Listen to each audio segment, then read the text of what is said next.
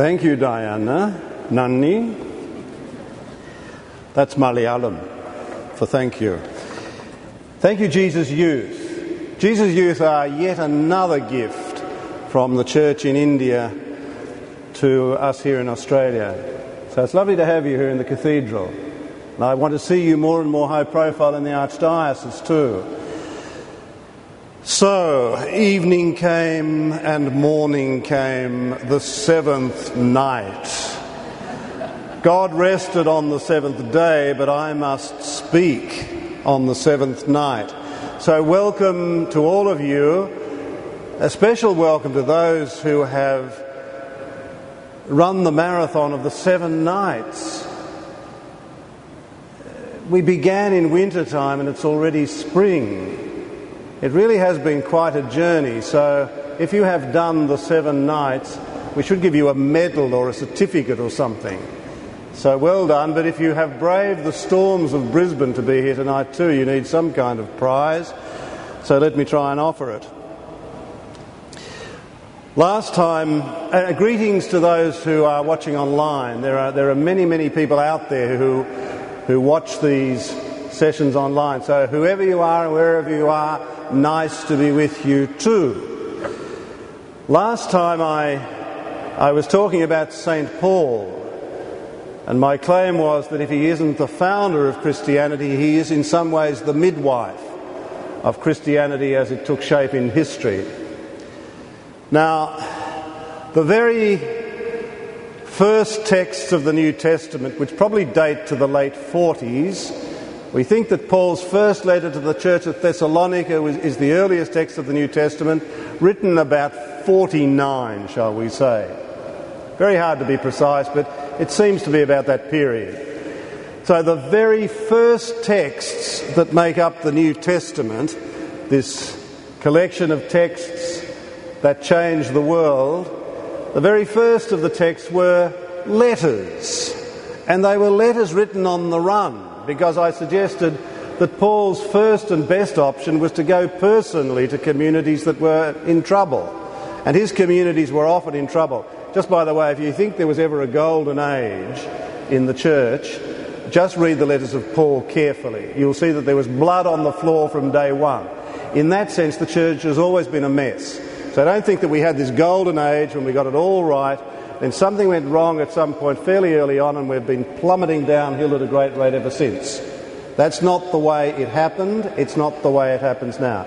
If the church is a mess now, well, so we were in the very earliest days. Now, Paul's first option was to go personally to put out the fires. If he couldn't go personally, he'd send one of his close co-workers, people like Timothy, Silvanus or whoever. Paul, remember, was head of a large, complex and costly missionary team. So he'd send one of his deputies, sometimes with a letter in hand. If he couldn't go personally or send one of his deputies with a letter, what he'd do is he wouldn't write a letter, he would dictate a letter. We know that much. He dictated the letters. So the earliest texts are all letters. And yet right there at the heart, or in some ways at the fountainhead of the New Testament, we don't find letters, remembering that the New Testament, like the Old Testament, is not arranged chronologically. In other words, it's not the earliest text first. We don't start the New Testament with 1 Thessalonians. We start, in fact, with the Gospel of Matthew, which was probably written in the early 80s of the first century. So it's a theological arrangement and not a chronological arrangement that we find in the New Testament. And that too has its significance. But almost certainly, I say as the thunder rumbles around the cathedral, almost certainly the first of the Gospels written was that thunderous text we call the Gospel of Mark. Now, in fact, the 4 Gospels are anonymous texts. We don't know who wrote them. An early tradition says it's Matthew, Mark, Luke and John. Hold the horse while I get on. But they are anonymous texts, and that's not an accident. It's not as if we lost the title page. So a quick early question is, why are the Gospels deliberately anonymous? And the answer is the evangelists, they don't want you to know who they are. They don't want you to look at them. They want you to look at Jesus. So the art of self-concealment of the evangelists serves what we call a rhetoric of glorification. They want to glorify Jesus, even though the evangelists are in fact the puppet masters, as it were. They're in charge of the story they tell. They decide when Jesus appears on the story. They decide what Jesus will do and say when he does appear on the stage of the story. So in that sense, the evangelists are in charge in the story world that they create. But they don't want you to look at the fact that they're in charge. They want you to come to glorify Jesus because he's the one who's in charge. So they hide themselves. I spent years of my life living and working with the Gospel of Luke. It's like being married. First thing you see in the morning is the Gospel of Luke. The last thing you see at night. And the closer I came to Luke, the more he was like a mirage. I presume it was a he. But you can't ever really know who they were. You can put 2 and 2 together to get about 6, and that's what I'm going to do tonight. My question then is, why was the Gospel of Mark written at all? Why didn't this person, whoever Mark was, why didn't he pick up his pen or his quill or his stylus on a wax tablet and write another letter? I mean, the letters of Paul had proven to be powerful and successful. They'd done the rounds. They weren't just read by the communities to which they were written, because these letters had a transcendent quality. In other words, a capacity to speak to any Christian community, anywhere, anytime. Why do we read the letters of Paul still? Because they can speak to us in Brisbane in the 21st century just as much as they can speak to the community at Philippi in the 1st century. That's what I mean by a transcendent quality. So if these letters were so powerful and so effective a form of communication, why did this first evangelist we call Mark, why did he bother to write in a completely different way and in fact to create a literary form the like of which we'd never seen before? These Gospels, they have parallels in the ancient literary world, but there's nothing quite like them. So what the evangelist Mark comes up with is a new literary form, a new kind of writing, a new kind of storytelling. See, Paul didn't tell stories. Mark does. He tells a story. So why did he start telling a story? Not just writing a letter that implies a story. And the answer is because he was addressing a totally new kind of situation. It wasn't enough to write a letter. He had to create something different. New wine meant new wineskins. So what was this totally new situation that evoked this totally new response that we call the Gospel of Mark? Now, almost certainly the Gospel of Mark was written in, shall we say, the late 60s. And I, like many others, would think that it was written in Rome and for the Roman Church. So you have to ask yourself the question, what was going on in Rome at about that time that might have created a new moment of crisis that called for a new kind of response? In other words, Paul had faced crises in his communities. But Mark seems to have faced a new kind of crisis. And reading between the lines and putting 2 and 2 together to get 5 or 6, the event that begins to answer the question why are the persecutions that happen under Nero. You've heard of him? Played a mean violin. Now, Nero is emperor in the mid-60s. Before him, Christians had sporadically been persecuted. But what emerges under Nero, and this is critical, is a new kind of persecution. Because you didn't have to do anything at all other than be Christian to cop it sweet. In fact, to be executed, and brutally. Under the Neronic persecutions, simply to be a Christian was a capital offence, and that had never happened before in this young phenomenon called Christianity. Christianity that had probably been in Rome at most for 30 years. We don't exactly know how the church came to Rome.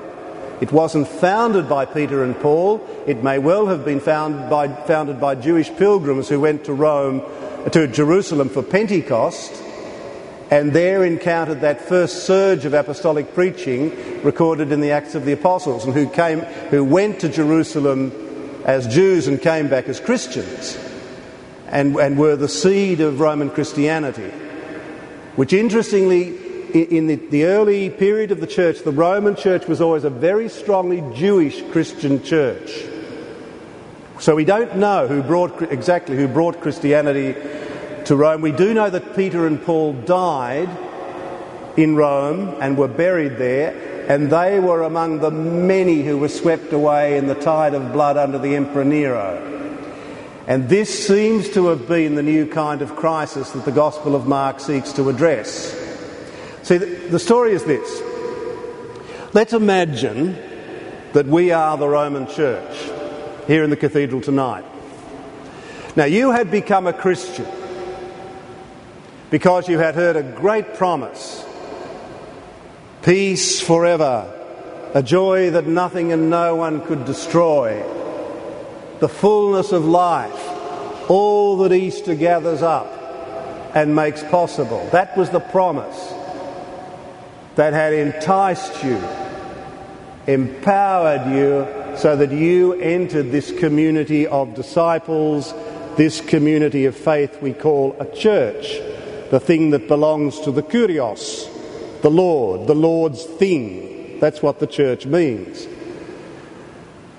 Now, however, you hear roaring in the background the lions hungry for their lunch. And the Christians are being fed to them as lunch, you and me. Now, at that point, you would be entitled to say, and many were saying it, this wasn't the deal. I didn't become a Christian to be eaten by the lions or whatever, burnt as a living torch in the garden of the emperor. That wasn't the deal. I'm out of here. And that, I think, is what was happening to the Roman Church. Its very existence was threatened by the kind of apostasy, the turning away, that came once the Neronic persecutions broke out.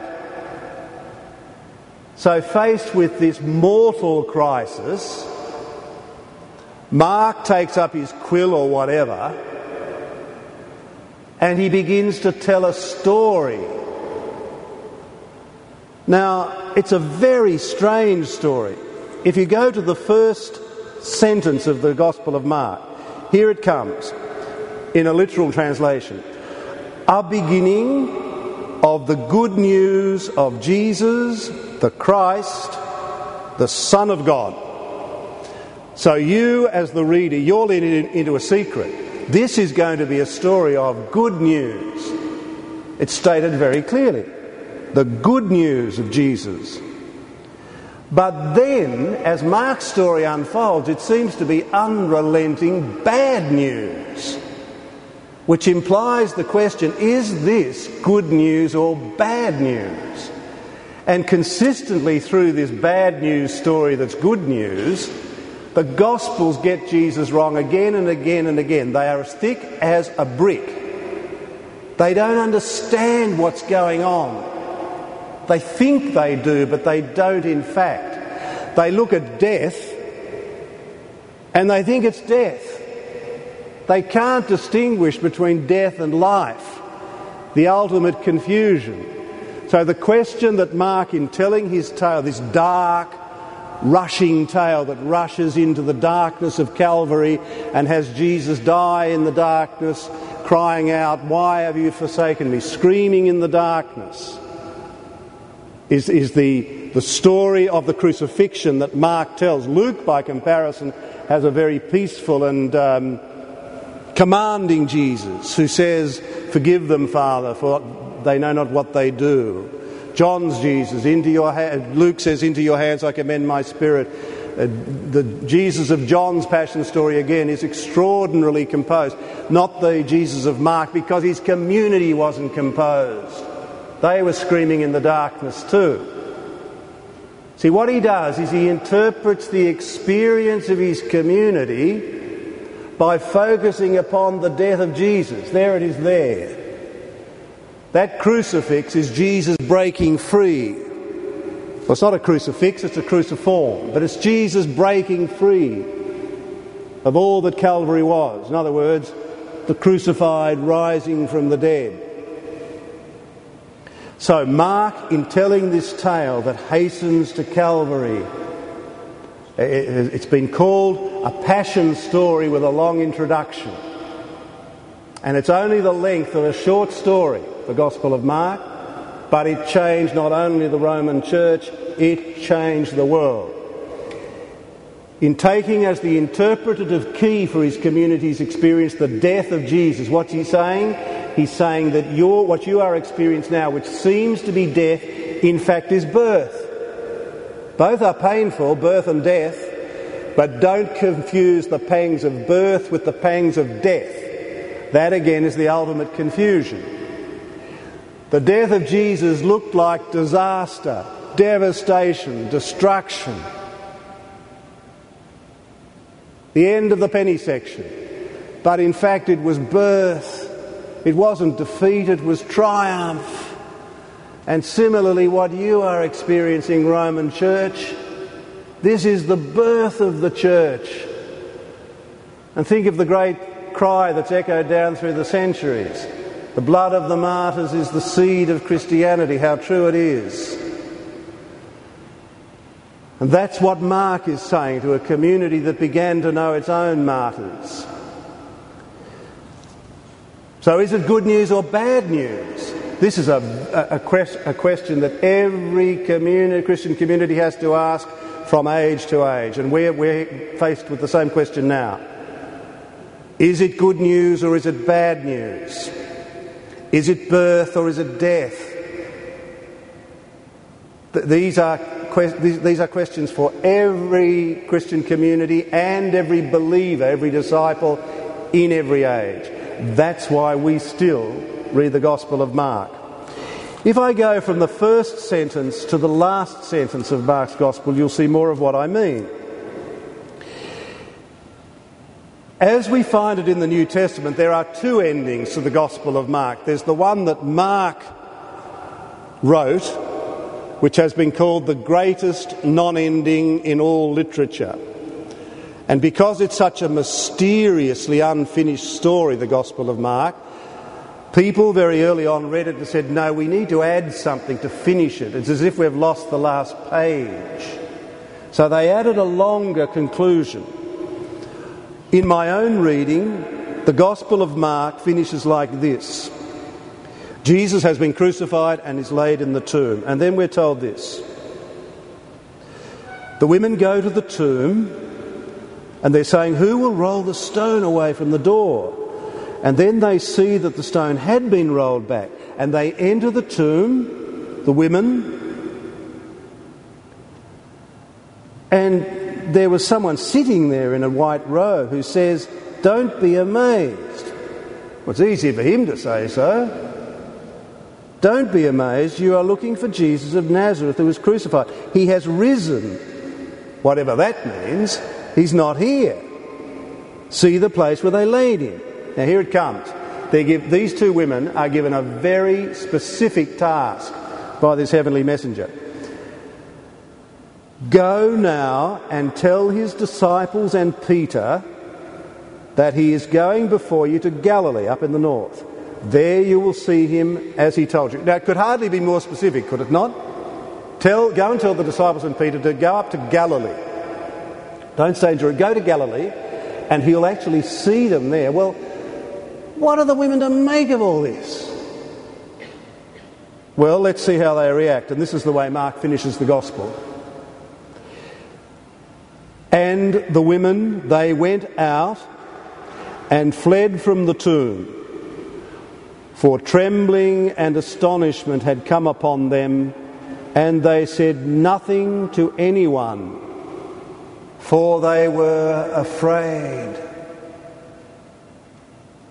So they're given a very specific task, and what do? They disobey.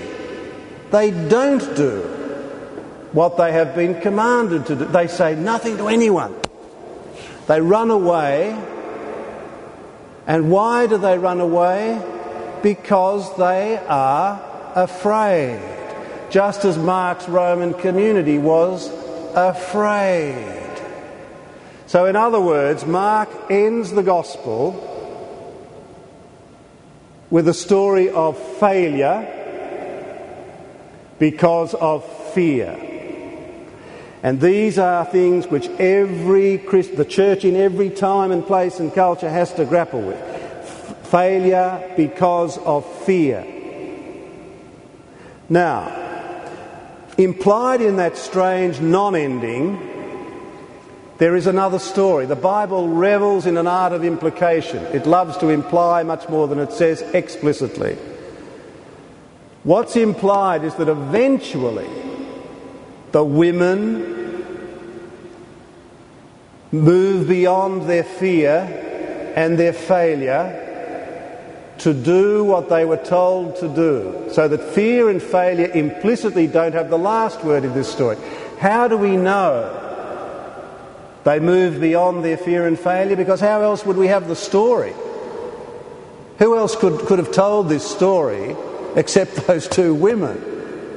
So at some point, they get beyond their fear and they tell Peter and the disciples their story and then tell them to go to Galilee, and Jesus will meet them there as Jesus does.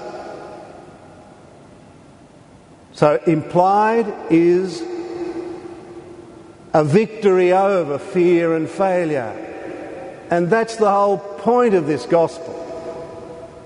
A community being ripped apart under the pressure of an unprecedented kind of persecution is led beyond fear. And who wouldn't be afraid if you're being fed to the lions? And who wouldn't be tempted to fail, to run away and say nothing to anybody? And in our own time, in our own place, how many of the church's failures are driven by fear? It astonishes me with these texts, that transcendent capacity they have.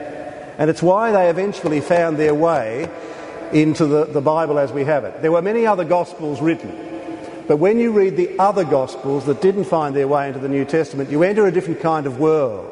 It's kind of fairy tale world, magic and all that stuff.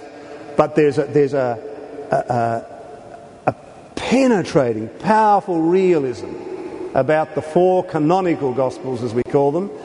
And it's that realism that enables them to interpret the church's experience and the believer's experience from age to age and place to place.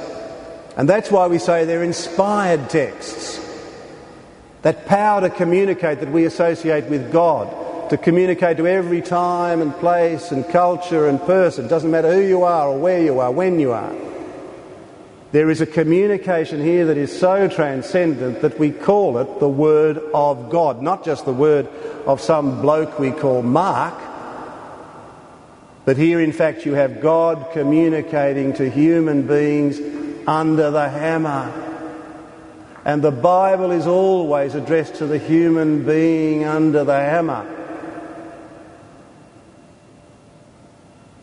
We saw this in an earlier session with slaves set free, but you begin with the slaves and the fact of slavery. And you move from there. But if you don't get to that point of saying, I am afraid, I have failed, I am slave. I am under the hammer. You don't get to the next bit. You run off and read Barbara Cartland. The question is, how successful was this extraordinary performance by this mysterious figure we call Mark? Clearly, the fact that we still read it and I'm standing here tonight talking to you about it suggests that it was a hugely powerful text, and it remains that to this day. It might have been written in Rome and for the community of Rome, but quickly it did the rounds of the early churches. It was read in all the churches as they came to see that we too need to set our fears and failures in the light of Christ crucified. Only the contemplation of the crucifix, the crucified one, enables us to understand our own experience of fear and failure and to distinguish ultimately between life and death. Is it birth? Is it death? Both have pangs, but don't confuse them. Now, if the Gospel of Mark was so powerful and so transcendently communicative, the question then becomes, well, why did we need other Gospels? Why didn't we just keep reading Mark? But in fact, we have 3 other canonical Gospels written in quite different circumstances to meet different needs, and they were written in a different time.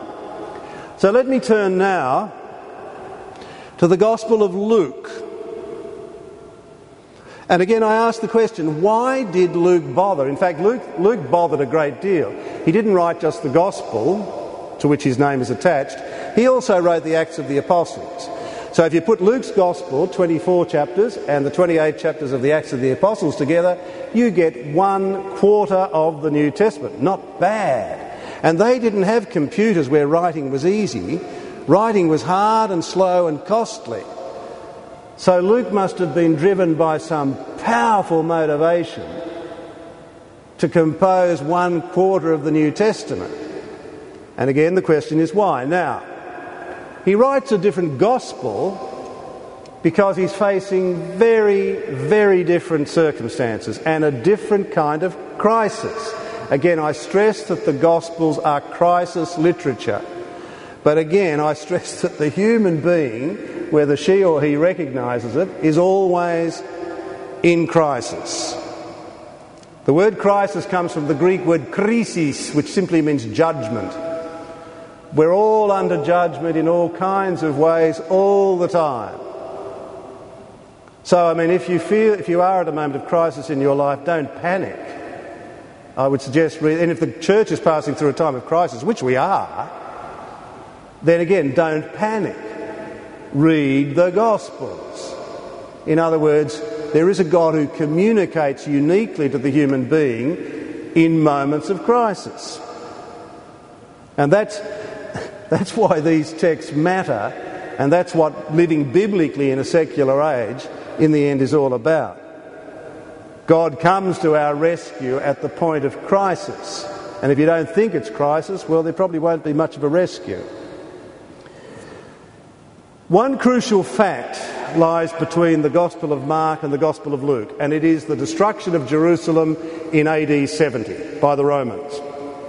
Now, you've always got to keep the destruction on the radar screen when you're reading the New Testament. In many ways, it was that destruction in 70 that gave us the New Testament as we have it, just as it was the Babylonian exile, the catastrophe, that gave us the Old Testament as we have it. So the Bible again was born of 2 disasters, 2 catastrophes. In the destruction of 70, where the Romans wrought a fierce vengeance because they had been the mighty Roman armies had been embarrassed by the guerrilla warfare waged in the Jewish War of 66 to 70, not unlike Vietnam for the Americans. This huge army bogged down in the face of a kind of a guerrilla warfare. Rome was peerless at the pitched battle. No one could beat them. But the Jewish war wasn't fought as a pitched battle. It was guerrilla warfare, and the Romans weren't used to that. When finally after this embarrassing 4-year struggle, they take Jerusalem, the capital. The havoc that they wrought was in proportion to the embarrassment they had suffered. The city was absolutely annihilated with the efficient brutality that only Rome could muster. Now, at that point, most of Judaism vanishes into a black hole of history. But so too, the Mother Church in Jerusalem is swept away into the black hole of history. And at that point, the centre of gravity or authority in Christianity begins to move across the Mediterranean from Jerusalem to Rome. And that's where you have the origins of the papacy as we've come to know it. The shift from Jerusalem across the Mediterranean to the imperial capital after the destruction in 70. Now, Luke writes beyond the destruction, as does Matthew. Matthew and Luke are roughly contemporary, but they're very different Gospels. I mean, again, keep in mind that the 4 Gospels are like 4 different portraits of Jesus. Now, if 4 different portrait painters walked in to the cathedral tonight and did 4 portraits of me or you wouldn't see 4 identical paintings. Why? Because a portrait is not just a depiction, it's an interpretation of you. And the 4 interpretations would be different. Similarly, the Gospels aren't depictions of Jesus. They're not just the facts, the whole facts, and nothing but the facts.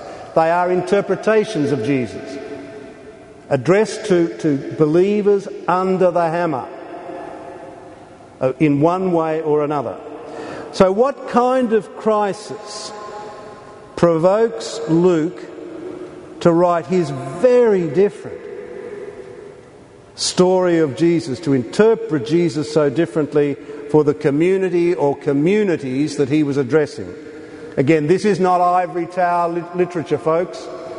These Gospels were written under pressure for people like you, flesh and blood, with all kinds of questions, uncertainties, fears, failures. We get some sense of why he bothers, instead of just reading the Gospel of Mark again, why he tells his own story, offers his own interpretation. Again, in the very first sentence. It's a long one. I'm going to read it to you. Inasmuch as many have undertaken to compile a narrative of the things that have been fulfilled among us. In other words, he says others have written other stories, yep, or Mark has, we know that for sure.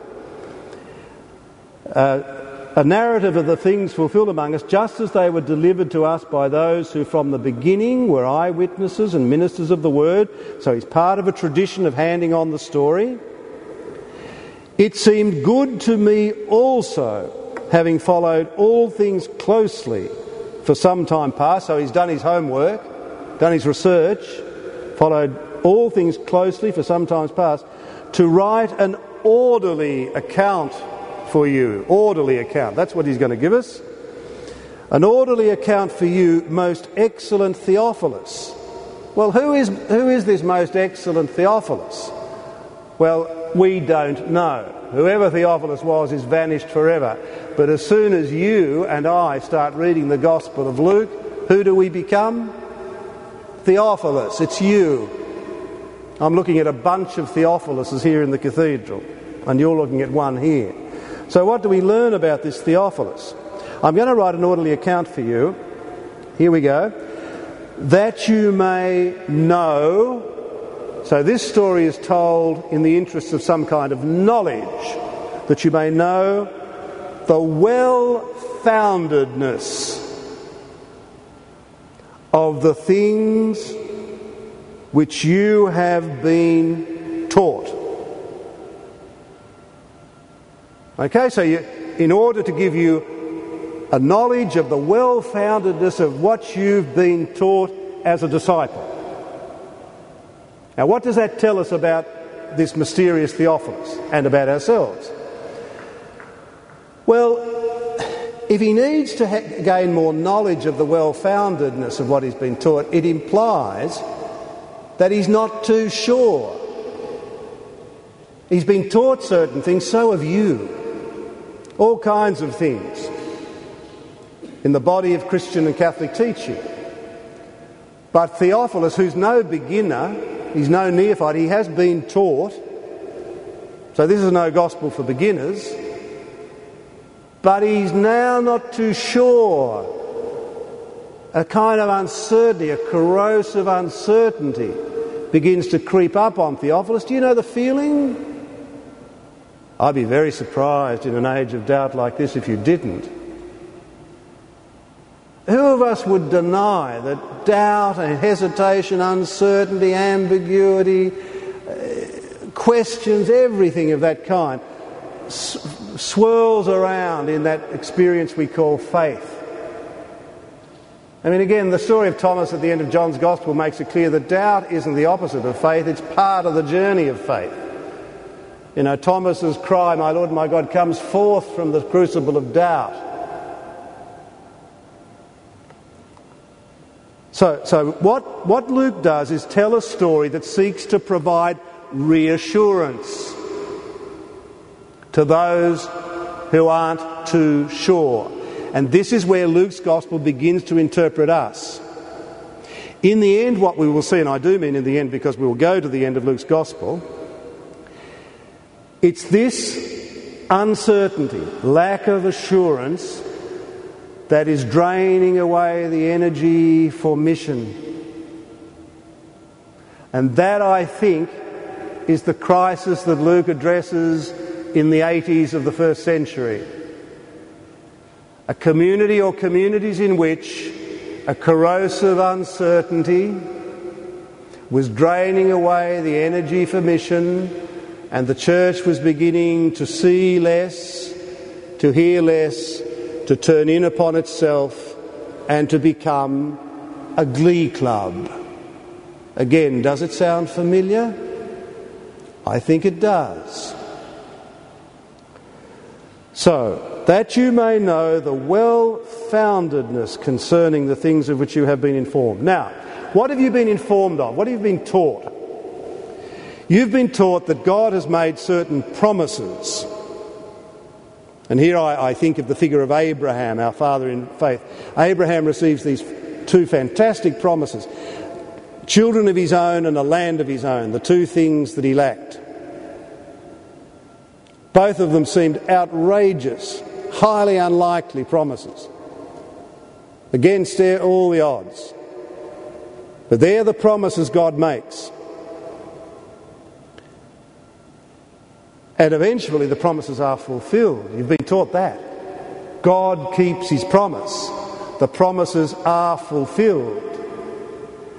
But the ways of fulfilment are strange. And very often we're kind of imprisoned in our own expectations. We say, if God doesn't fulfill the promise in the way I expect, then there's no fulfilment. The promise was a load of rubbish.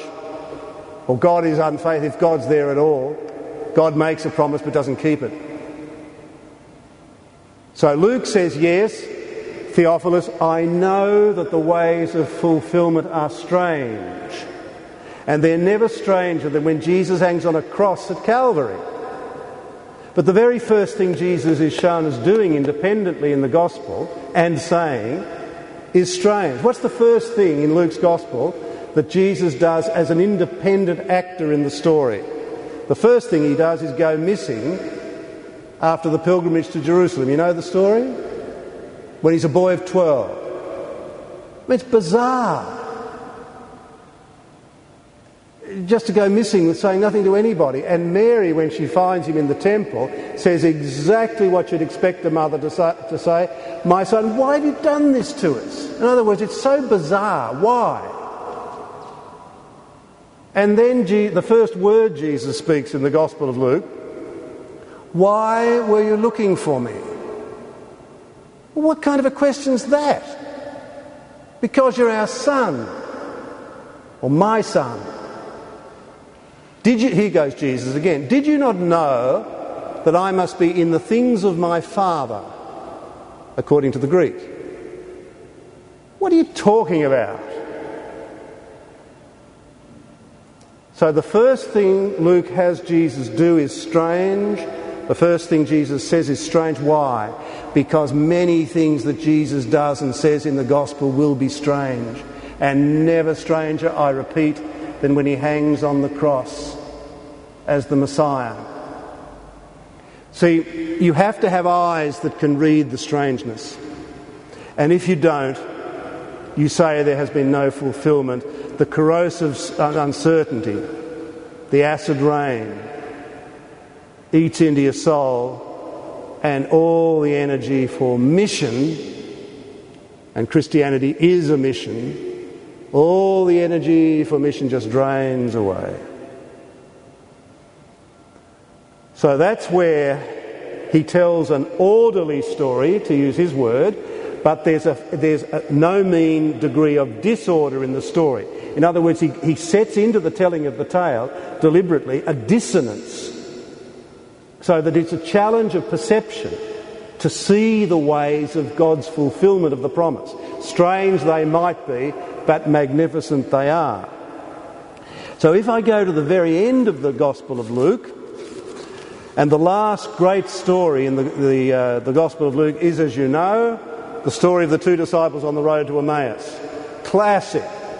It's Luke's Gospel in a nutshell. The two disciples, they've seen something, but they haven't seen anything. They see Jesus on the cross, and what do they think? Oh, it's disaster, devastation, death, doom, all those D words that end in death. They've seen something, but they haven't seen. Then Jesus walks with them on the way. And once you don't see properly, you walk away, downcast, depressed. Jesus walks with them. They see him, but they don't see him until their eyes are open. That's what the whole Gospel of Luke is about, opening eyes. And then you say, I never saw it. I never saw it until now. And once you see, really see, everything changes. But what changes most is you change. See, that once their eyes are opened, Jesus vanishes from their sight, we're told. Why? Because once your eye is opened, you don't need him sitting across a table physically. You see Jesus everywhere. You drown in Jesus. And they turn around. They go back through the darkness with night vision. Jerusalem is the same, but they're different.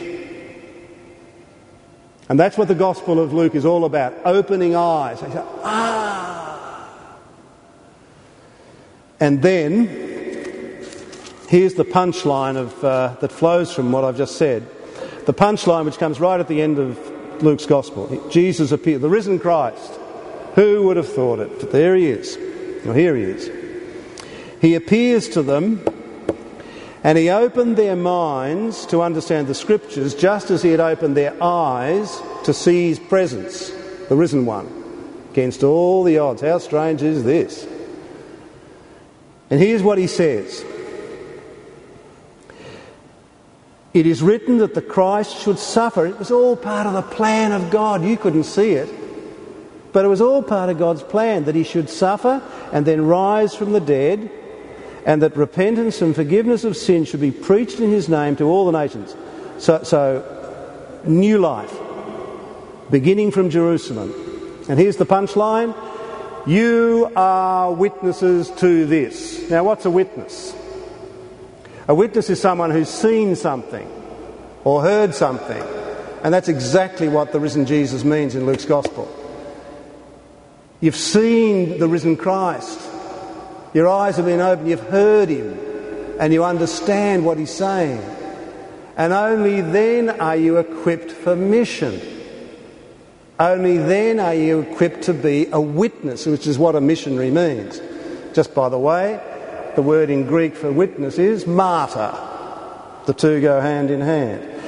Why then does Luke write Acts of the Apostles to follow his gospel? Because that tells the story of the witnessing for which they have been equipped through the gospel.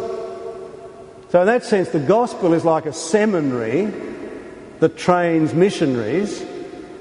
And the Acts of the Apostles tells the story of their mission, their witnessing, after they have been properly trained, after they have been equipped.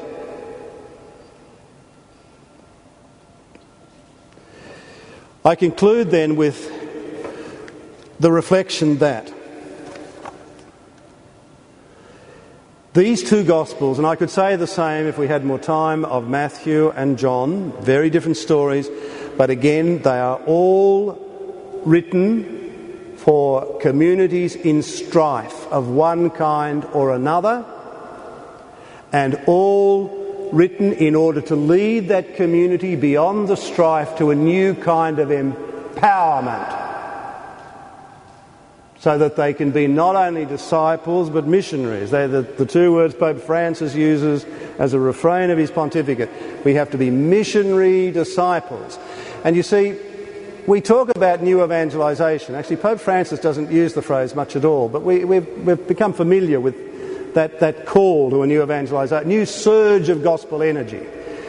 But if there's not a new experience of empowerment, the phrase itself can become just a mantra. Say it often enough and it's just going to happen magically. New evangelisation, new evangelisation, new evangelisation. It doesn't work like that. Where is the energy going to come from for this new surge of gospel energy? Again, according to Mark, it will be going to the heart of our fears and failures and beyond them. For Luke, it will be that experience of the opening of the eye, the opening of the ear, so that you see and hear in a new way. There's a famous old priest in Italy who, even in very old age, had a genius for communicating, particularly with young people and university students, even more particularly. And there was one moment where he was talking to a group of university students and he was asked a very intelligent questions, as university students can do. And in reply to the question, the old priest just was silent for a moment, and then he said, "I see what you see, but I see more." Now, that's what the Gospel of Mark and Luke are about. Teaching us to see, as everyone else does, but to see more.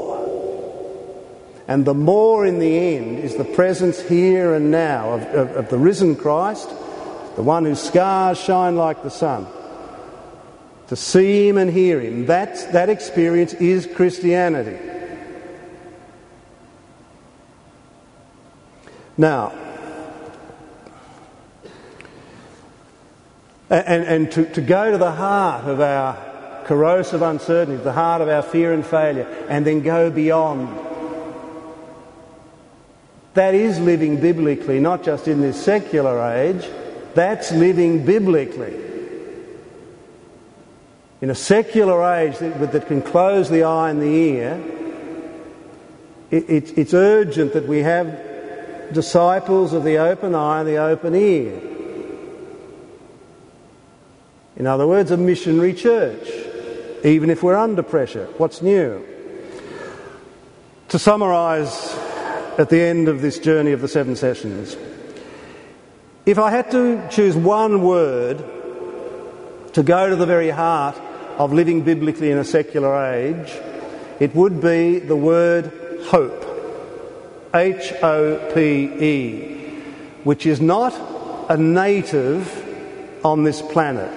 It's an exotic. It's got real hope, has to come from somewhere else. And real hope is the one thing the human being in the end can't do without. God understands that because he created our heart, us.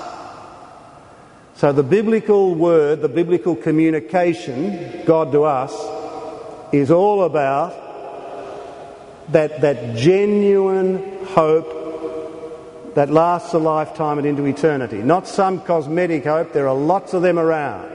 They vanish with the dawn. It begins as slaves set free, but it becomes much more, and I've suggested how much more here this evening. To come to that hope is to have the eye that can read not only the biblical text, but therefore the text of my life, the text of the world, the text of this society at this time. In other words, the eye that really sees God. The God who's everywhere. I mean, it's not a question of saying God is here but not there. The fact is, once Jesus rises from the dead, God is everywhere. The only question is, have you got an eye to see God? To say that this is a secular age or a highly secularised culture is not to say that it's godless. It might seem to be. God's there. It's only a question of where and how, and have we got the eye to see? So even the gaps and the silences, to read the Bible well, you've got to read the gaps and the silences. Black fire on white fire, the rabbis call it. The black fire of the words. Black type. But look at all the white fire. It's all fire. The margins around the words, the gaps. You've got to read the gaps and the silences, the white fire, not just the black fire. And if you can do that, you can read the white fire of your own life and the white fire of the world. There's heaps of that. And if we can't read the gaps and the silences, we're in trouble. If we stick only to the words. The Word of God, strangely, is often a gap or a silence. Make of that what you will, but it's true. So in a secular world, what do we look for? Where do we start trying to spot what would I call them, the outcrops of God? Or see God where God is, even in the most strange and surprising places? We start by looking at values that we share, even with those who might seem most secularised. And I just jotted down a very quick list this afternoon. Things like freedom. It's a culture, this secular, yes, but obsessed with the notion of personal freedom. Now, of course, there are many ways of seeing and speaking about freedom, some of which are merely discourse about new forms of slavery. We all know that. But freedom is a huge value in this culture, however secular. Compassion. Love, justice. You're not going to get people fighting about this stuff. Truth, however differently we might understand it. But somehow to live biblically is not just to condemn that which we believe to be godless, but that capacity to see shared values, yes, but not in any moralising sense. Christians don't do that, or shouldn't. But to see the shared values and to see more, and to say at that point, this culture touches into God. The God who is there, however hidden. To live biblically in a culture that is not only secular but noisy. And the two perhaps are interlinked. Noisy because secular.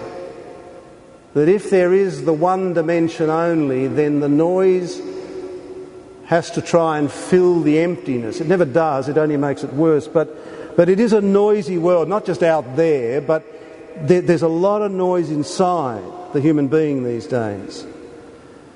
But what the Bible teaches is a kind of attentiveness.